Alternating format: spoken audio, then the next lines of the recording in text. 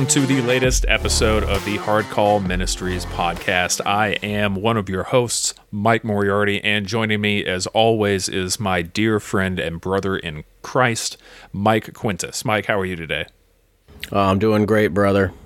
Excellent. So, well, we're going to have a pretty laid-back show today, I think. You know, we talked about it earlier. Our schedules have been crazy for numerous reasons, and we've had a lot of stuff going on, a lot of stuff that we've been able to do, and we're just gonna take it easy in this and kind of go over some of the stuff that we've been doing. And really, the major thing that we wanted to talk about in this episode was the Ligonier National Conference that took place last month, and I was blessed to be able to go, and further blessed. Because, Mike, you were able to be there for it as well. Yeah, it was absolutely amazing. Yeah, and this was your first conference, so it must have been quite the thing to be a part of. Yeah, I don't think I've I don't think I've ever been to any Christian conferences before, and then two, it was it was such a blessing to see. So many brothers and sisters in Christ, all devoted to sound biblical doctrine, singing such rich, edifying hymns. I mean, every part of the conference was amazing. Yeah, that's usually one of my favorite things about it, is having that many brothers and sisters in Christ all in one area, sitting under solid biblical teaching by faithful ministers of the gospel, and the amount of resources that are available. So this year's conference, for a while now, the conference has been taking place at a church that's here in Orlando, where I live. And this year they changed the venue to the Orange County Convention Center, which, if you're not familiar with the area or that building, it is gigantic. It's something like 1 million square feet. Now, obviously, we didn't use all of that facility, but where we were at, Ligonier was able to bring in even more people. And I think during the conference, Chris Larson, the president and CEO of Ligonier, said that it was somewhere around 6,000 plus people that were attending, which is phenomenal, because I think in the past it's usually been around 5,000 because it's been limited by space. So the benefit is, one, more people are able to attend, and two, the bookstore / exhibitors hall was huge. There were far more exhibitors there than I saw the past couple years, and the bookstore was gigantic. What did you think about the bookstore, Mike? Yeah, it was quite something to see. I showed my my wife a picture of it, and she said, "That's not a bookstore. That's a mall." So, but let me tell you what. I have to say, I was very, very impressed with their entire process, and it goes to it speaks to the elements of excellence and really trying to perform at an excellent level. So not only was everything well spaced out, well organized, well curated, you had a host of vendors there. So one of the I don't know if you would call them vendors or exhibitors.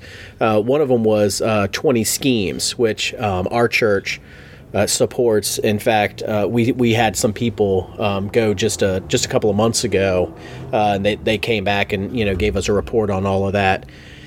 And also, so anybody that's ever gone to any retail store, ever, the feeling of dismay when you've got a load of items that you're ready to purchase, and you walk to the front, and there is 27 lanes available, and there's 2.5 people there.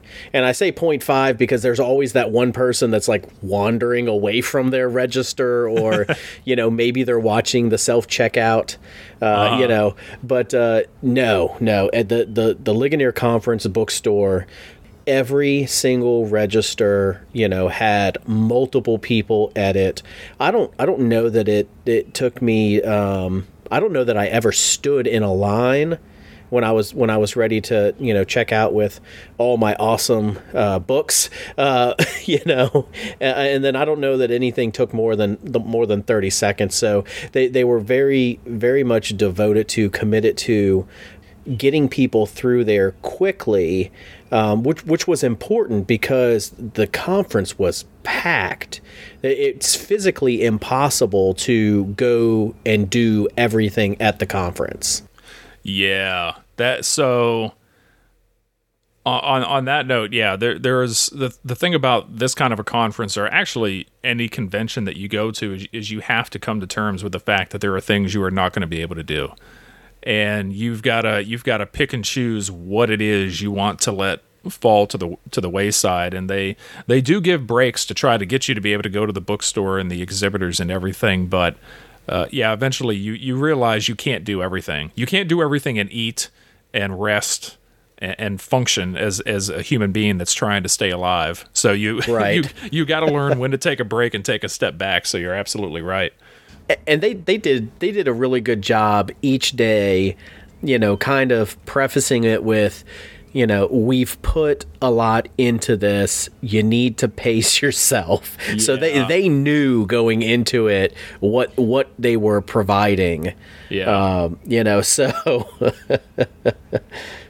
Well, and going back to what you said about just seeing a more or less a spirit of excellence with what they do. I know right. A lot of the people that work for Ligonier, and a lot of people that volunteered for this event, and they really do embody what Paul is saying in Colossians 3:23. Says, "Whatever you do, do your work heartily as for the Lord rather than for men." And while they realize they are serving their fellow brothers and sisters in Christ, ultimately they are doing this for the glory of God. And you're absolutely right. The exhibitors hall, the bookstore was pristine. There were constantly volunteers. You could see them all over the place trying to help people, direct people, get people checked out at the bookstore, setting up and everything. And it's, I know these people, and you can tell they're tired. I would see them the day before the conference started, and they were dead tired, but they were still smiling. And because they take their service very seriously, and they know why they're doing it. And that's one of the great things about the Ligonier National Conference is the heart that is behind it. So, yeah, I agree 100%. And yes, speaking of being able to have that larger venue, which when we walked in, we were on, I don't know what, like the fourth floor, because it's all kind of wonky there. But when where we entered the building, you could look down into the hall where the bookstore and the exhibitors were. Yeah. And it was a massive spread. And I wasn't ready for how big it was going to be. I had not seen what it looked like before.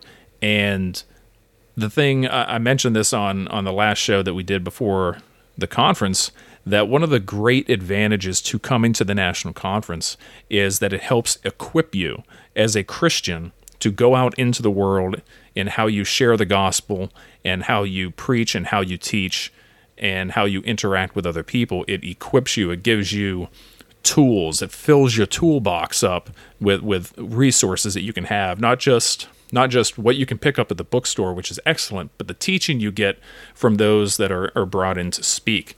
And I think this conference was very timely. The theme of standing firm in the gospel is a very timely thing when we see, for lack of a better way of putting it, the Western world, and particularly the United States, seems to be just falling apart socially, morally. Corruption seems to be rampant, and the church seems ever increasingly under scrutiny and attack from secular forces and organization. And just like in the promotional video for the conference, RC was talking about Martin Luther at the Diet of Worms, saying he was standing, not standing still, but standing firm, and that's what we must do. And I think this conference came at just the right time, as they always seem to, for the things that we're facing in the world today. Yeah. Yep. So, with this being your first conference and everything, the speakers, because you were there, I missed a day because it takes place over a Thursday, Friday, and Saturday. I missed Friday because it was my son's birthday and had a wonderful day with my family that day, but you got to be there for all 3 days.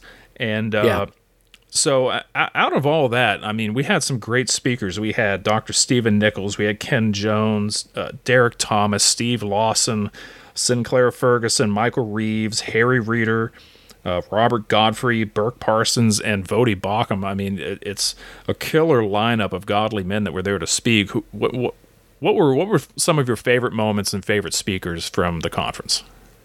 I have to say, so Sinclair Ferguson. So when I go to listen to various people, podcasts or whatever, I'm used to hearing the likes of, Vadi and Stone Cold Steve Lawson, MacArthur and whatnot. And I haven't ever really listened to a lot of Sinclair Ferguson, and he has quickly won me over. So one of my most favorite teachings that he gave was pursuing godly marriages. And his approach to it was absolutely phenomenal, and the way that he presented it in such a gentle and loving and caring manner that still had such conviction about it. So that was one of my most favorite ones from the second day. And then Harry Reeder, never heard of him before the conference.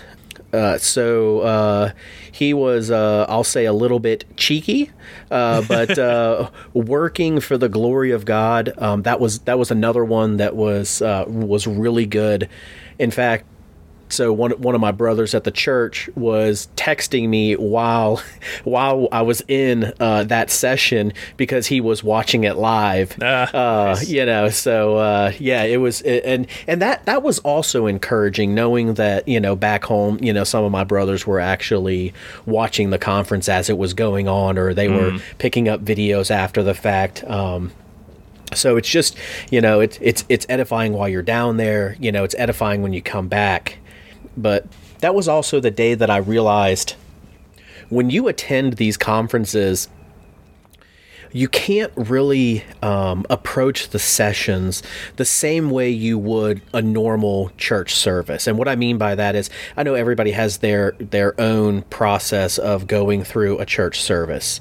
For me, it's typically when we're doing corporate reading of the Word. I have my Bible out, and then we go into the sermon, and I typically I have my Bible out open to the main passage, and I have my iPad where I'm taking all of my notes, because on there I have both the Legacy Standard Bible and the MacArthur's Study Bible with the commentary attached to it.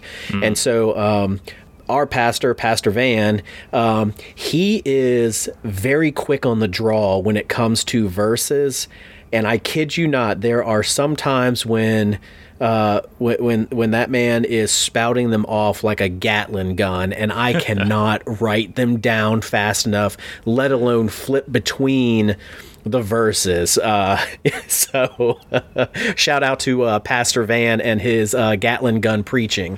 So about this time when I was going through the pursuing godly marriages, it kind of dawned on me that it would be more beneficial to just set my stuff aside, I didn't take, because I was flying down to Florida, I didn't take a lot with me, and I knew I would be hauling back a fair amount of books. Oh yeah. So I didn't bring my LSB with me. I just used my iPad or my phone for my Bible. So I would have that out. But I decided to stop taking notes and just be in the moment, be more present, and then use that to give greater attention to what was going on there, rather than being stuck in trying to catch every note. Because it kind of dawned on me, well, all of this is going to be available online, so I can go back and watch them again and again. Yeah. And take whatever notes I needed. Then so that's one of those things. I would say if you've never gone to a conference, I know going forward, that's probably going to be my approach if I know that they're going to be available after the fact. Just because I really, I want to give as much attention to what's going on in the worship of God, as possible. Mm-hmm. So I didn't take any notes. And one of the other things that was really great is, talking with my wife about it. Once I came back, she's been telling me, certain lessons that she was interested in, so we sat down the other night, together and watched the, Pursuing Godly Marriages together. Nice. So that was doubly edifying right there. So I think what we're going to do is I'm going to talk with her about making arrangements to take the entire family next time. So that's one of the other things that I noticed on that second day. So the first day, Mike, between you and Rosa and your, ostrich legs, y'all were able to, book it down to some fairly close seats. And then on the first day, so being up front, I didn't really take stock of, I guess the combination of people groups, but it really dawned on me the second day because when I got to the same location we were at the first day, all those seats were gone. And mind you, I was, I wasn't very far back in the line. It's just there was a lot of people, and some of them have let's say a little bit longer legs than yours truly, who's roughly the size of a hobbit. So. Anyway, so the only seat that was available was a single seat. So the seats were arranged almost like a pyramid, and they actually left the top of the pyramid on, which was a single seat. And so I sat there for about 20 minutes or so, and I was like, it felt a little strange, being the tip of the spear on the seats. So I ended up moving off to the side, but mixing in with the crowd, I realized how many different people from different walks of life, as well as stages of life, were actually there at the conference. So you had everything from, itty bitties, young children, teenagers. You had married folks, you had single folks, you had quite a few RBC students. I think part of 2 or 3 sessions, they all swarmed into the area where I was sitting, so that was interesting. But yeah, a lot of different people from different walks of life. I guess I assumed that it would mostly be older people, going to the conference, but that's not the case, and they were very encouraging of those in attendance and said, hey, use this as a reunion. Next year, don't just come for the conference.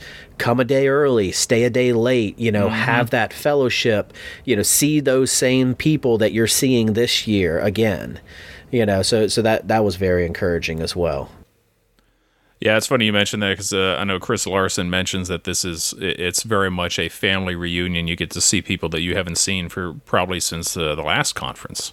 And Right. it really is, and it is a family reunion. We're all brothers and sisters in Christ. We have more in common with one another than we do with anybody else around. That is not Yeah. within the family Yeah. of God. It's absolutely true. And it was funny you mentioned the approaching this in a different way than worship or something. I like something that Chris Larson said at the outset. I believe he said that, the National Conference is not the mountaintop experience. The mountaintop experience is every Lord's Day when you sit under the preaching and teaching of Scripture in a faithful Bible preaching church. And I think that was something that needs to be said. I think in evangelicalism in general, we can look for these quote-unquote mountaintop experiences where you go off to a conference, or when you're younger in youth group and you go off to these Bible camps and everything like that, and you're looking for that recharge. And that's not it. The recharge we get, though we're supposed to live throughout the week, our recharge is every Lord's Day when we can gather with our brothers and sisters at church and hear the Bible proclaimed and worship our Lord and Savior. That's the mountaintop experience. So I really appreciated that he said that and really set the record straight that, this conference is great, but the Lord's Day that took place the day after the conference ended is better. It is supremely better. And I'm with you. I love Sinclair Ferguson. I've been supremely blessed over this past year that I've gotten to hear him speak in person quite a bit. He's been at my church. He's been at my school here at the conference. And you're right. I love his manner, if that's a proper word to say, that and he really does, even with the gentleness with which he presents the message in his sermon, it grips you. Just his mastery of vocabulary and grabbing your attention. He really is a gifted preacher. And one of my favorites actually was, and I think this is very timely, was Vodi Bakum, which was the first time that I got to hear him speak in person, and we were lucky enough. We got down. I think we were only 4 rows back, so we were in the Don't undersell it. If he got excited enough to fling some sweat, we would have got hit. Yeah, we were in what for Steve Lawson has been called the splash zone, where you're in range of that pointing finger. And I think his message on standing against the world and the love of the world, he was preaching out of 1 John chapter 2, do not love the world. And, we are ever increasingly demanded. It is ever increasingly demanded of us to love the things of this world and to promote the things of this world. And as Vodi said, we are specifically commanded to not love certain things. And that's a shocking thing to hear. It can be a shocking thing for Christians here, because so often we hear about love. God is love. We have to love. We love our enemies, and he confirmed that all that is true, because that is in Scripture. We are to love our enemies, but there are things that we cannot love, and it's the things of this world, this worldly system. And I think he laid that out very well. And going hand in hand with that, at the end of the first night was Dr. Lawson's message out of 2 Timothy 3:16, and preaching the word, the absolute supremacy of authority that we have in Scripture, that it is from top to bottom, it is the sole authority for life and ministry. And that is something we see so much. I know we've talked about, we're going to have to do an episode on this, but with deconstruction, and I can't stand that word, but the deconstruction of people's faith that we see going on in the church, and the dragging of Scripture through the mud. We have figures like, since his name is in the headlines now, Andy Stanley, that is trying to unhitch portions of the Bible, outright ignore entire sections of Scripture, and downgrade the Word of God that has been given to us to just a book of helpful quotations to help us through life. Steve Lawson presents that is not the case. Every single word is inspired by God, and we are commanded to obey it. And that's something the church is going to the church is really going to be challenged, I think, in the coming years to, for lack of a better word, put up or shut up. That either we are going to believe what the Bible says and we are going to stand by it, or we're going to walk away and find some other way of living or some other way of compromise. And I think something that started really over the past few years is going to continue, of where we're going to see where the true churches are and where the false churches are. Right. So, yeah, I mean, all in all, it was a wonderful conference. I would encourage any of our listeners, if you were not catching the live stream, or even if you did catch the live stream, I'll put a link in the show notes to be able to get to the playlist, because they put everything on YouTube. That made me think. I forgot to mention one of my favorite, probably actually even over the great speakers that we have, one of my favorite parts of the National Conference are the Q&A sessions. Yeah. And the reason I love the Q&A sessions is because these men are presented with questions that are out there today in the church, in the world, and they're important questions that often don't get answered, or even worse, they don't get asked. If you have a burning question and it's about theology, it's about Scripture, it's about Christian living, it's probably needing to be asked.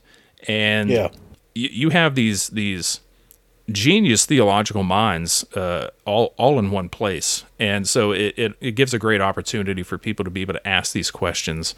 And man, there were some good ones. There were some really good questions. So since you mentioned the Q&A sessions, I've got to bring up the private Q&A session that I was definitely blessed to be a part of.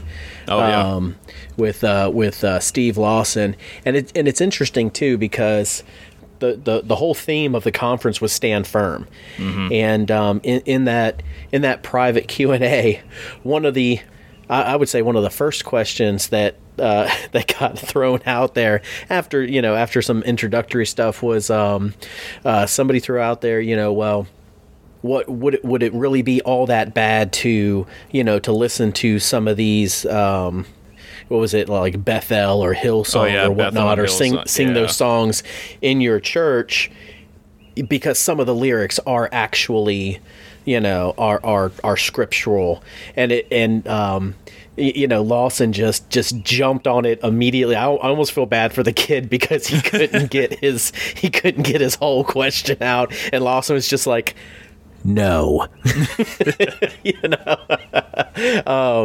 But it really kind of speaks to it too, not only for the conference, but what we see in the world, and something that maybe we can talk about in another episode, but something that I was thinking of lately that's very interesting. Just because somebody uses certain terminology, certain phrases, certain structures to what they are presenting, does not make it godly whatsoever. Amen. So I don't, and this may be a little more Christian liberty than anything else, but I stopped listening to the radio in general, because I found that it's a constant grating presence. Even like your quote unquote standard clean country music, is a grating presence, and for a while, and and this was probably 3-4 years ago, for a while I would put on K-Love, but then I start noticing it's full of these Hillsong Bethel organizations, and I can't buy into it, because I know what they're about. So we have to be very, very discerning on everything that we take in. Mike, you said it once, like, once you've taken it in, there's no going back. You can't get it out of your brain. Yeah. So we have to be very careful, and I try, and I hope this isn't stoicism, but I try not to get too excited when I hear that, and hear me out here, when I hear that certain states or certain organizations are pushing conservative ideas. I try not to get my hopes too high, because as soon as I hear what they've done, whether it's abortion bans, partial abortion bans, something that is, blocking, gender reassignment for children, mutilating children. I hear they do that, and I do get a little happy about that. But then I say, okay, but by what standard?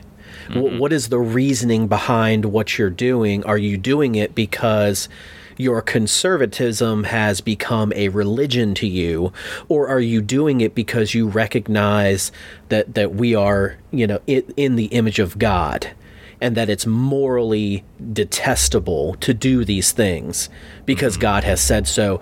So I think that's where the standing firm comes in. We cannot relax because we may live in an area that pushes conservative ideals. Because what's the foundation of your conservative ideals? Is it the Word of God? Or is it that my conservatism is my religion and I will do anything and everything to fight against somebody who, has liberal ideologies? Yeah, and it's funny you bring that up, because we're going to have to do an entire episode, because this has been something that's been weighing on my mind for quite a while, and it's the idol of Christless conservatism that so many in the church are hitching their wagons to, and it's exactly what you say is what is the baseline, what is the foundation of this conservatism? Is it the founding fathers, or is it the truth of Scripture? And right. that's not in any way to denigrate our nation or our founding documents or our founders, because I do consider myself a patriot and I love this country. But the thing is where are these morals coming from? Are they coming from Scripture, or are they coming from some idealized conservatism that is vaguely Judeo-Christian and is malleable when it needs to be? And right. I think you're right. Standing firm are we standing firm in principles, or are we standing firm in the Word of God? Yeah. Principles can come and go. The Word of God stands forever. Yeah, and it's infinitely easier to stand firm when you are faced with somebody who is not regenerate, somebody who is of the world. It's very easy to do that, and it's infinitely harder when it's your brother or sister in Christ who sits next to you on the pew Sunday morning, and you see them going down these paths. So standing firm is also to benefit, to edify our brothers and sisters in Christ. It's not just, it doesn't mean that we go out and we create an us versus them scenario.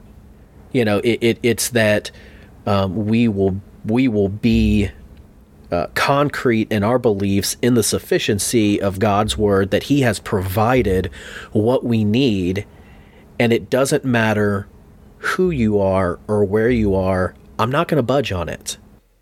Yeah, it can be very easy to pick up a sword and shield and go against the world, because the world is naturally our enemy and our adversary. But it's sometimes a lot harder to simply pick up the Bible and speak to your brother and sister about something that concerns you in their life. Always, of course, self-examining ourselves and removing the log from our own eye, but correct. Oftentimes, coming alongside our brothers and sisters can be a lot harder than going against our natural enemies. You're absolutely right. You're absolutely right. I think we've set up plenty of future episodes. Definitely. Are we taking notes somewhere on these, Mike? I am writing stuff down, believe it or not. So yeah, we've got some material coming up. So yeah, I still have a file in my notes titled "Bro Chats." There we go. So I've got a couple in there as well. Bro chats. All right. That'll have to be a new show, maybe. So I do have one more question for you. Now, Okay. I know that, and this may not be fair because you're a little spoiled because you are where Ligonier is. I am. What kind of books did you make off with, and which ones kind of got you excited?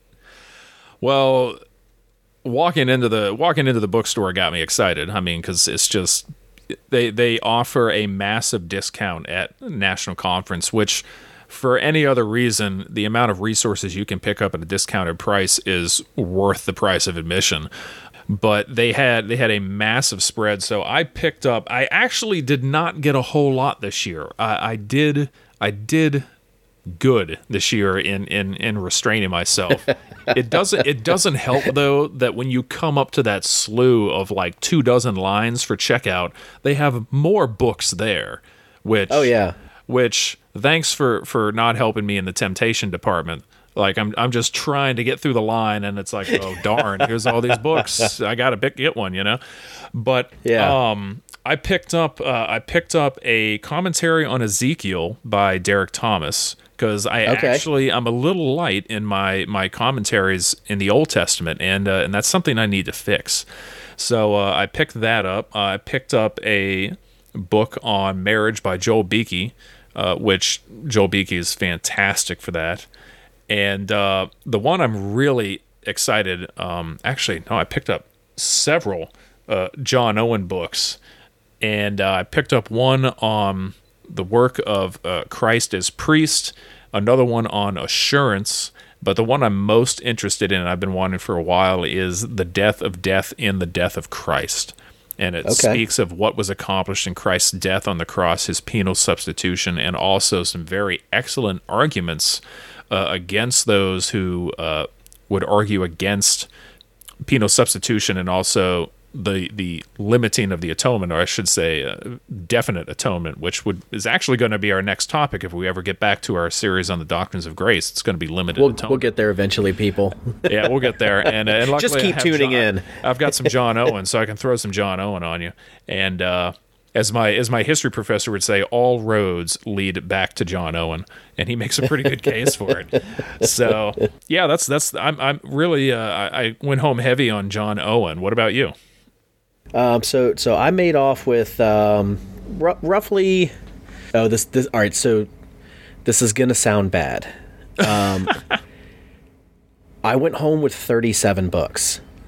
Now, let me preface that by saying, let me preface that by saying, if you remember the last podcast, I said that one of my goals was to, find a slew of resources to bring back, to help edify the body of Christ, where I attend locally. And so I was, the first day I was kind of eyeballing the checkout tables. So just to kind of give everybody, an idea, like Mike said, every checkout lane had these, 20-foot long tables that were chocked full of kind of like not really booklets, but not full version books. So, for instance, they had like all of Sproul's different. Can I trust the Bible? What does the Bible say about this? How do I approach that? Fantastic series. Yeah, so and they had them, like Mike said, extremely discounted. I think each one was like $2 or $3 a piece. And then I also saw what's the field guide one? The field guide to oh man, I know what you're talking about. Yeah, so I'll remember as soon as we get up. I think false teaching or something. Yeah, there you go. Yep, it's the field guide to false teaching. That's exactly what it is, and it's good because it gives a good overview of different cults, worldviews, and false religions, and it breaks them out into the different categories. So it was really good. So I got like 20 of those. Because they were only about $2 or $3 a piece. And so I just brought an entire stack back, handed them to the pastor. He thumbed through them. He's like, all right, these are good. Add them to the library. So we put them in the library. But then for my own personal use, I did get a couple of books each for the kids. We got Reformation heroes, Puritan heroes. We don't have a copy of the Pilgrim's Progress, so I got that. Nice. A really well laid out book, Visual Theology. I've already thumbed through that entire book. It's really good. And then just a bunch of different ones, 3D leadership, defining and developing and deploying church leaders who can change the world. That was by Harry Reeder, isn't it? That is. Nice. That is. Yeah, I've been meaning to get that one. There was an oldie but a goodie that I grabbed, Amusing Ourselves to Death. Oh, yeah. Yeah, Neil Postman, so I grabbed that. Nothing too seriously heavy. I think the one of the great things about the conference is they recognize if you're like a ministry partner, and if you are, they just start handing you bags of things like, here you go. So I was able to get a copy of expository commentary by Sproul on the Book of John. They give you your pick, so they're like, "Hey, you get to pick off one of these commentaries." So naturally, I went with the Book of John. You know me, Mike. So. Yeah, so I mean, it was really good. I did grab a bunch of Puritan books because, and I've been doing that as of late because I'm not particularly schooled in church history and on the Puritans. That's something that I've been working on for the last couple of months now. In fact, I just on American Gospel TV, I just watched one of their series on the Puritans. And it was extremely well done. So yeah, that's kind of what I made away with. I tried to be very selective in what I was picking. I didn't just like go through with my arm out in a cart running down each table, Like the old school shopping sweepstakes game show. Yeah, that's right. There you go. Yeah, we're dating ourselves now, Mike. Yeah, I kind of dated myself on that one. Yeah, but. Yeah, some good resources. So now I have to get on my Zotero app and start cataloging everything. Yeah, I gotta do that. One of my summer projects is reorganizing my library. So your library is huge. It needs to get huger. Yeah, that's right. All right, well, I guess we'll go ahead and land the plane and bring this episode to a close. So thank you, everybody, for tuning in and listening. If you were not able to attend the Ligonier National Conference, I highly recommend getting on YouTube. All of the videos are up for all of the main messages, and I believe the Q&As as well, so go check those out. I'll put a link to that playlist in the show notes down below. And I don't know what we're going to be doing the next episode we get back. Maybe we'll get back on track and continue our series, but we'll see. So again, thank you so much for tuning in, and until next time, God bless.